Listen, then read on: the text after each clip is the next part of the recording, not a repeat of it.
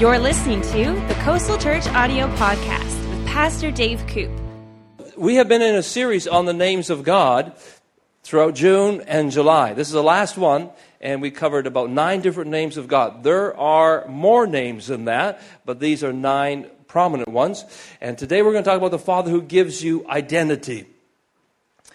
The name for this is Jehovah Nissi, or the Lord our banner, the Lord our flag, the Lord our standard. This name gets introduced to us in Exodus chapter 17. Your note says Exodus chapter 17 verse 5. That's a mistake. We put that in there just to let you know that we're human. We make mistakes around here. No, it should be Exodus chapter 17 verse 15. So if you've got your pen there, you can change it to Exodus 17 verse 15. This is a story where Moses is leading the people. They've come out of Israel. They crossed the Red Sea. They're in the wilderness, and they're getting really thirsty. They haven't had water for a long time. And they come to Moses, and they're complaining, they're murmuring. Moses goes to God, and he says, God, what am I going to do with these people? They're murmuring, they're complaining. I don't know what to do as far as giving them water. And God instructs him to take his staff and hit the mountain, and water will come out of that. It's an amazing miracle. There's about 2 million people. You need a lot of water for 2 million people. He strikes a rock, water comes out, and their thirst is satisfied. After they're satisfied, they're at a place that in the Hebrew means to rest, to relax. And so they rest and relax. And while they're resting and relaxing, their enemy sneaks up on them and is about to pounce on them, and they have a wake-up call. And that's pretty typical in life. After we've had a major victory in our life, that's when the enemy sneaks up on us, because after a major victory or a major miracle, guess what? We tend to relax. We tend to, I'm just going to coast. I'm just going to be at ease for a while. And it's at that point, our enemy's figured out humanity, and he'll often sneak up on us. And that's what happened in this story. Moses turns to Joshua, his young assistant, and says, Joshua, we've got to do something about this. You go down into the battle, and I'll go up on the mountain. I'm going to be praying.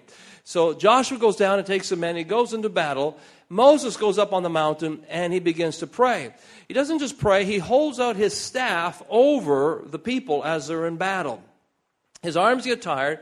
He's got 2 assistants with him, Aaron and Hur. Aaron and Hur set him down on a rock. It's hard to stand there for hours with your hands lifted up. We're challenged to stand for 3 or 4 songs with our hands lifted up sometimes. You can imagine standing there for hours in the heat and having your hand raised over the battle. So Aaron and Hur come beside him, and they prop up his hands so that he can extend them over the people. Now, as long as his hand is over the people with his staff, they win the battle. But if hands get tired and he lowers them, the people begin to lose. At the end of the day, they win the battle. And then God speaks to Moses. He says, this is a really, really important event, and we better take note of it and write it down. And he tells him in chapter 17 and verse 15 or 14, then the Lord said to Moses, write this for a memorial in the book and recount it in the hearing of Joshua, that I will utterly blot out the remembrance of Amalek under heaven. And he encouraged them, you got to write this thing down and make it a memorial. As a result of it, Moses calls that place, the Lord is my banner, or the Lord is my flag, or literally in the Hebrew, Jehovah Nissi. He's our flag, our banner, and he props that up into the people's minds. It's really important for Joshua, because Joshua's going to have other battles in his life that are coming, and he needs to remember that God won this battle. So Moses gives us this name that is characteristic of our God. You remember Daniel chapter 11, verse 32? We've been going through the names of God, and it's kind of become our theme verse. We can put it up on the screen. It's also in your notes. It says in Daniel 11:32, let's read it out loud together. The people who know their God shall be strong and carry out great exploits. Now, we've got to read it one more time, and let's really put something behind it. The people who know their God shall be strong and carry out great exploits. I'm not sure if you know this or not, but inside of you is a great exploit. There is something big on the inside of you. Would you turn to your neighbor and just tell them, you have a great exploit inside you? So what is an exploit? I'm not sure I want that. Yeah, you do. A great exploit. There's something great on the inside of you. Now, here's the deal.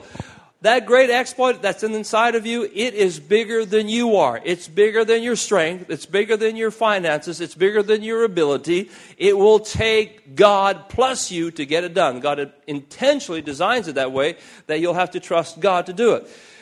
The key to doing it is to know God, to know His characteristics, to know what He's like. If we know Him, we're going to be strong and do the exploits. Today we're going to examine Jehovah Nissi. What is the significance of a banner? What's the significance of a flag?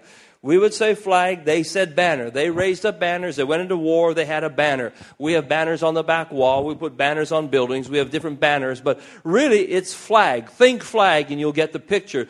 God is our flag. So what does that mean? Flags mean something to us, it meant something to them. First of all, flags mean identity. It's your identity. As a Canadian, you have a certain identity. We asked the crowd last night, we said, okay, when you think of Canada, what is our identity? And these are some of the profound and deep things that our church came up with last night. They said our identity is Tim Hortons. That was part of our Canadian identity. They said part of our Canadian identity is a beaver. Part of our Canadian identity, of course, is hockey. Hockey is Canada. And then our identity was the Mounties, who always get their man. And then there is our identity of maple syrup. So that's our Canadian identity. And you could add other things to that. And when you think of Canada, you can think of something. But that's your identity as a Canadian. There you go. But what is your identity spiritually? You have a spiritual identity under a spiritual flag. There is a flag in Canada. There's also a flag in the spiritual realm. Really, there's only two flags in the spiritual realm. There's a flag that flies over the kingdom of light, and there's a flag that flies over the kingdom of darkness. And when you said, God, come into my life, you came underneath His flag, and you have an identity in Him. As much as a Canadian, we have a certain identity. There's also an identity that we have as a Christian, as a believer. That identity is important to us. It shows who we are. Now, your thief, your enemy, the devil says, the Bible says, comes to kill, steal, and destroy. He would like to steal your identity. Have you heard of identity thieves? In Canada in 2006, the stats were 8,000 people, close to 8,000 people, had their identity stolen in Canada. When you have your identity stolen, you feel very, very violated. You feel like somebody has absolutely they've taken your social insurance number, they've taken your bank account number, and you feel like for some people it takes them years to rebuild their life. They can't get credit, some have trouble leaving the country. You're very violated when your identity is stolen.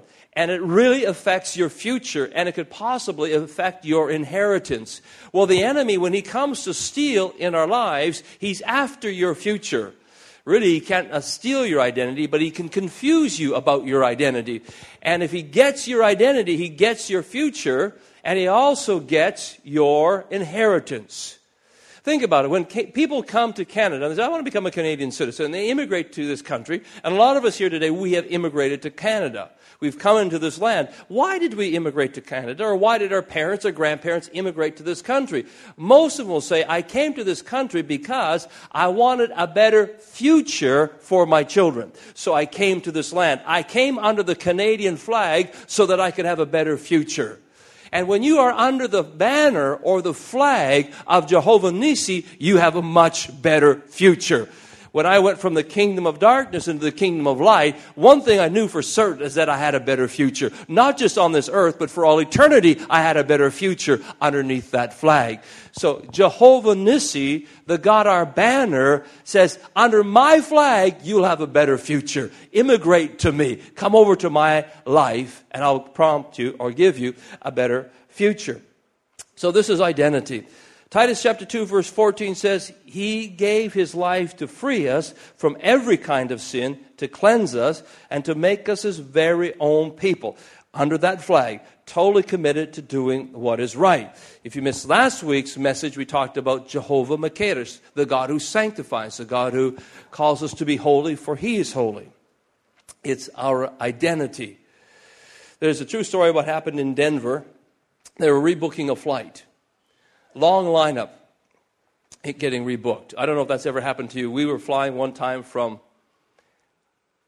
here to Australia, and we had plane problems in Hawaii, and so they had to rebook the flight, and we were back and forth from the airport 4 times, and by that time people's patience was gone. Nobody really was nice anymore. They just wanted to get on the plane and get going. And we had this lineup, and I can imagine what this lineup in Denver was like. One agent handling all these people that weren't very happy. And so this long lineup, and this guy pushes his way to the very front, and he gets to the front, and there's one lady, one agent, and he slaps down his ticket. He says, I want to get on this plane, and I want my first-class seat, and he's just demanding his first-class seat. And she's very patient. She's tired, but she's just very nice. She said, sir, you're going to have to go back into the lineup like everybody else. I have to help these people first. And then he gets really upset. Everybody hears what he says. He says, do you have any idea who I am? And without missing a beat, she reached over and she grabbed that little microphone, and she went on the intercom over the entire airport. She said, ladies and gentlemen, we have a man at gate 27 who has lost his identity. If you would know who he is, could you please report to gate 27? And the whole airport erupted into applause. They knew what was going on. They just cheered. And this poor guy, he kind of sheepishly got back into line, and that was the end of it. He lost his identity. Good thing about under our flag is we can know our identity. Don't ever lose your identity. Jehovah Nissi, the banner, under that flag we have identity. Then secondly, we learn from this flag or this banner that we're under is unity. God brings us together in unity. Last night, or yesterday afternoon, when I was getting ready, there was a lot of honking outside on Georgia Street, which isn't uncommon. Often there's honking and noise, and because this is a celebration street and something's going on. And yesterday, the Iranian community were having a rally for freedom in their country. It was amazing. They had people lined up all down the street. They had balloons in their hands, flags were over their shoulders, and they were all together, and they were rallying for freedom in their country. It was a great rally, well done, all the rest of it. But I noticed on one of their signs that they carried was United for Iran. And what brought them together was a flag. What brought them together was this common cause. It unified them. And they were from all walks of life, and they were from all different levels of society and whatnot, lived in different places, but they came together in downtown Vancouver. They were united underneath a flag. And you know what? We're united underneath the flag of our God. We're brought together underneath that flag. Remember that baptismal video? You had young people, you had old people, different nationalities. We were all unified under one flag. One of the reasons we like things like More Than Gold, the organization that's bringing all the churches together for the Olympics, is because we see that as we gather together, there's something unifying. We're under one banner. Lots of different churches in Vancouver, lots of great churches, different flavors, and it's great. God's a God of variety, but we're under one flag, under one banner that unifies us together. He brings us together. I hope Canada never gets invaded. I don't know if Canada has been invaded. Maybe way back when, in the Plains of Abraham, Canada was invaded, but we can't really remember it, at least our generation. But if we were invaded, you know what would happen? As Canadians, we would put aside our petty little differences, those little things that really bug us, and we would all rally together and say, no way, you will not have the freedom in our country. We will stand for freedom in our land. There would be something that would bring us together. What is it? It's that flag that flies above us. It's that brings us together. Likewise, in the spiritual realm, we rally underneath the flag, Jehovah Nissi, the Lord, our banner. Wherever we're unified, God says that's where He commands the blessing. What else does a flag signify? It also signifies safety. Safety. Here's a picture of a safety net that was underneath the bridge, the Golden Gate Bridge in San Francisco.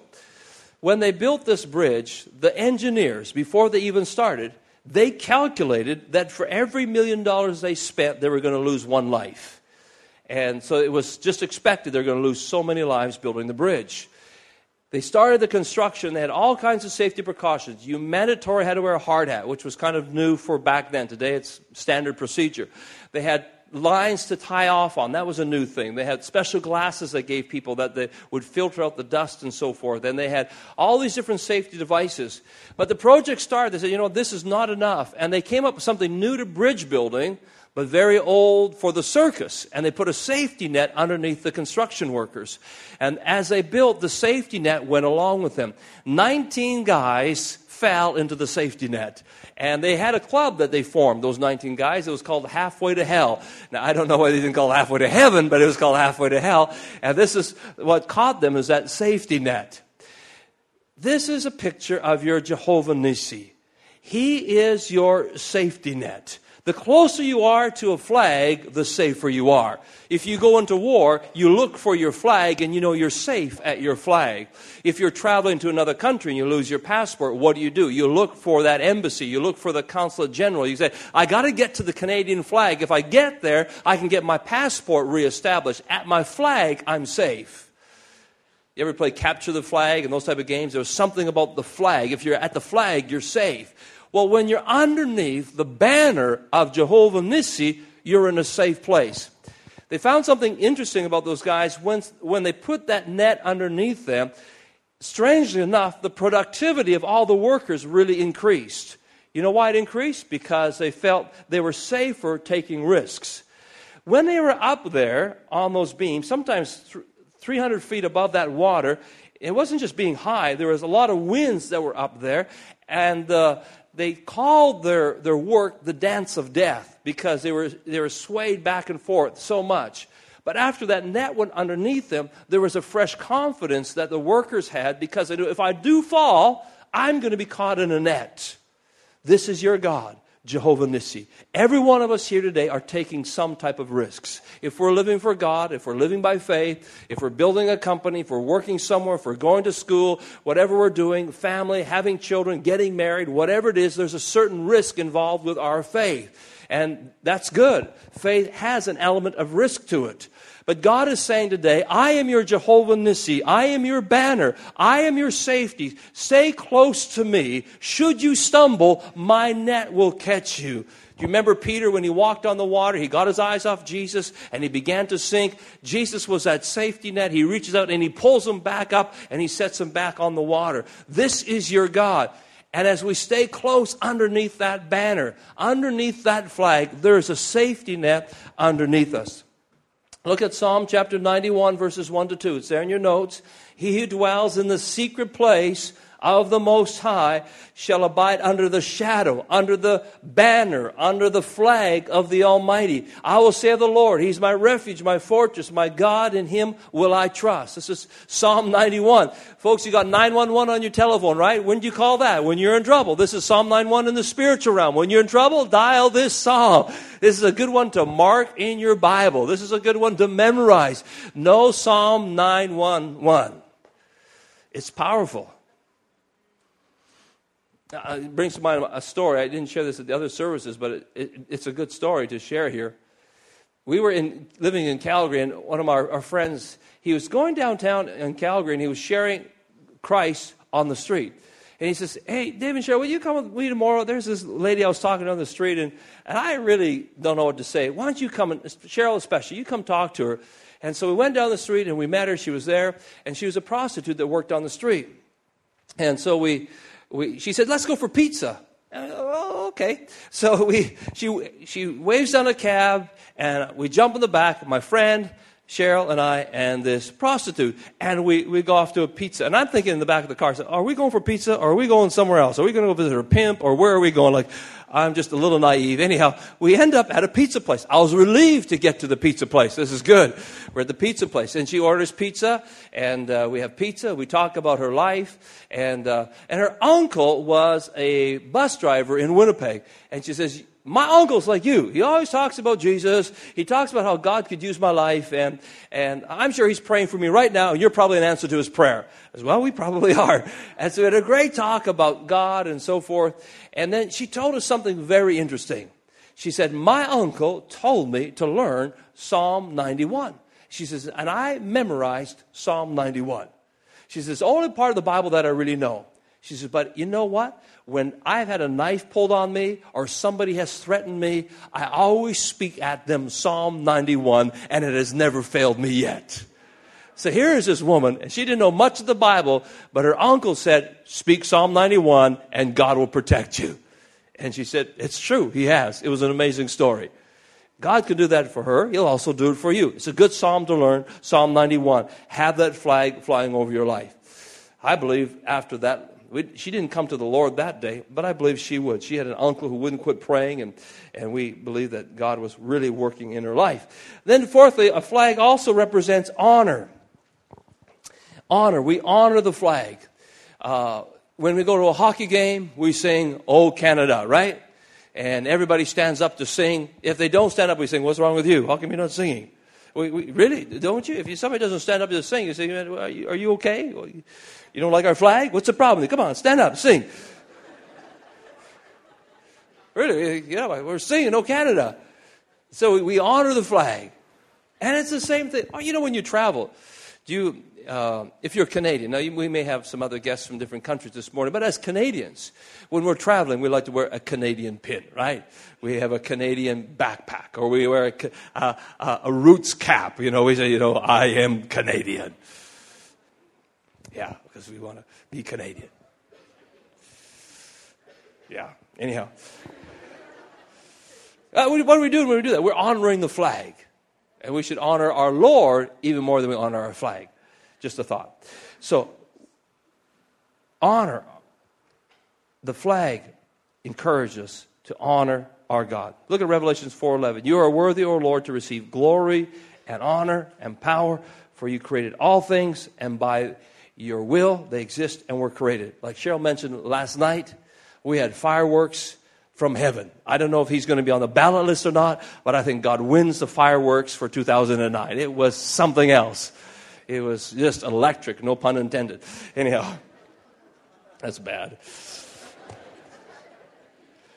Okay, the next one is standards. Number 5 is standards. And as we raise the flag up, they're going to put up a slide for you. Here you go. This is a very famous picture of a flag being raised. The American flag being raised at Iwo Jima in 1945, I believe.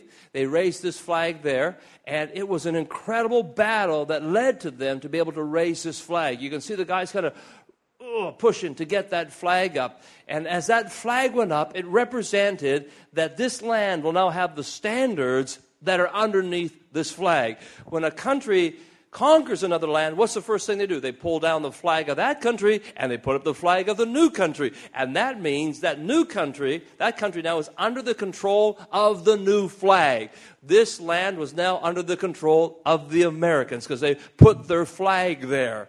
And when Jesus came into your life, you took down the flag of me and you put up the flag of Jesus. You say, "Jesus, you are in control of my life. I kind of messed things up. It wasn't going so good. I'm taking down this flag and I'm putting up a new flag."